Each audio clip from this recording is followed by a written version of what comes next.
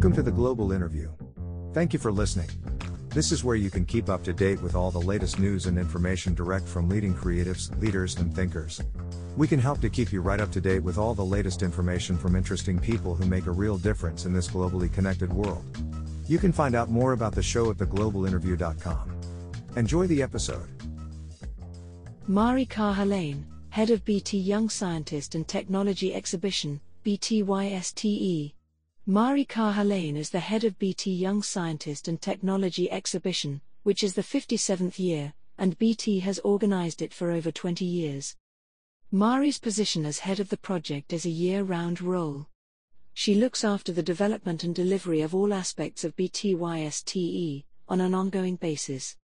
Overall, her responsibilities include the fundraising, project management and event management of the project end-to-end.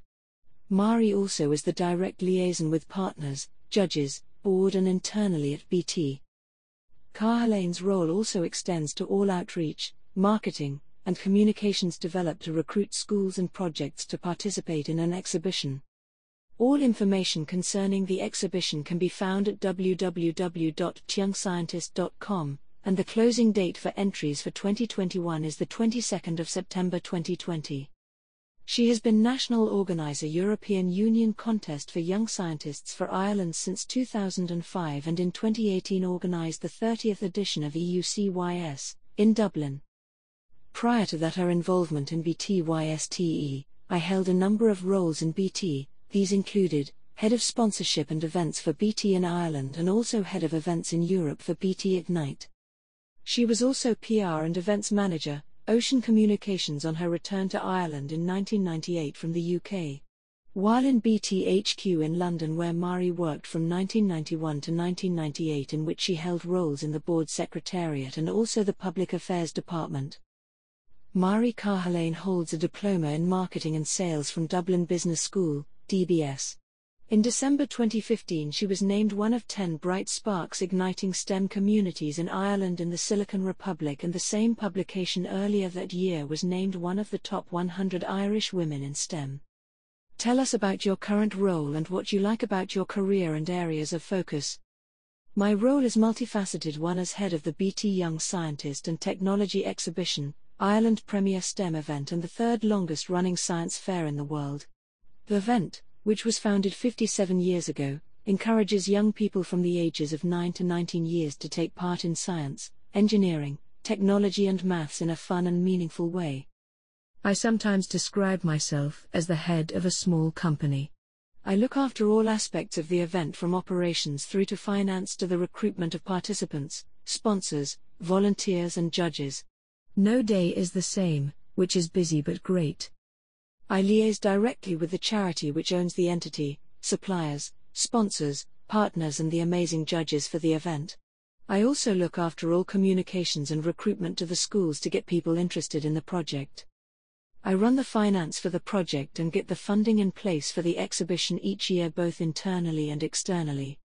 I work with my communications, marketing and health and safety colleagues closely to make sure that we are delivering and talking about the exhibition in the right way.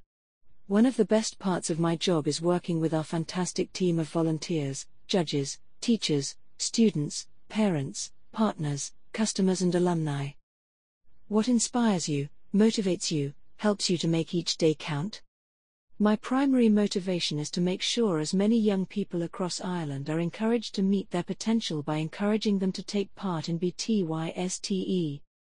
I have seen in the 20+ years that I have been part of the project how life-changing taking part can be to a young person, in both their personal and professional development and their journey through life. Outside of your professional work area, what hobbies or interests do you have, or what other areas of your life are of real importance to you? Family and friends are the single most important thing in my life. I take a keen interest in current affairs and also sport, especially golf, which when I had more time I used to play, and rugby. During the pandemic I have really focused on my own health and fitness. You could say I am future-proofing my life, have joined the local ladies Gaelic team and have taken up running. I do this very slowly. When it comes to your life-chosen career, is there a phrase, quote or saying that you really like? If you think you can do a thing or think you can't do a thing, you're right. Henry Ford. What are you most proud of in your life? My involvement in BTYSTE, to lead such a project is an honor. What do you wish you had known when you started out? That computer science was not for me. I started a course in computing in college and failed miserably. Who do you most admire in business, academic or creative circles? In business circles, Patrick Collison, the first of Stripe, who is one of our amazing past winners. From academic circles, Dr. Tony Scott, the understated co-founder of BTYSTE. In creative circles, I am Irish, so there are way too many people in that genre to mention with our brilliant actors, musicians, poets, painters, etc. What companies, brands, or institutions do you like or do you think are getting it right? I think that at this time during the current pandemic, I have great admiration for anyone who works on the front line, whether that be healthcare professionals, delivery drivers, supermarket workers or food producers. What is the best advice you have ever received? Treat everyone the same and with respect, from the gatekeepers to the CEOs. What drives or motivates you each day in a work environment? To make the experience of taking part in BTYSTE fulfilling and life-changing for as many people as possible. What are your thoughts on the future of social media? As the custodian of a youth brand, we need social media to get the message to our audience. It is used almost daily by the potential students, their peers, their parents and teachers, so in that regard, it is a necessity. It is excellent for keeping people instantly informed, but I also think that it is a source of considerable misinformation. What is your favorite social media platform, and why? The ones I use most are Facebook and LinkedIn because they are the ones that curate the news and updates from colleagues and friends in the way that I want to see it. Do you have a mentor, or have you ever been a mentor to anyone? Yes, I have been mentored over the years and, in fact, am being mentored through a formal program at the moment. We also have a powerful mentoring group in BT Ireland which we founded just over a year ago called Inspiring Men. How do you network? What is your preferred way to network? During the pandemic, as we are all working from home and out of the office, I am networking via video platforms.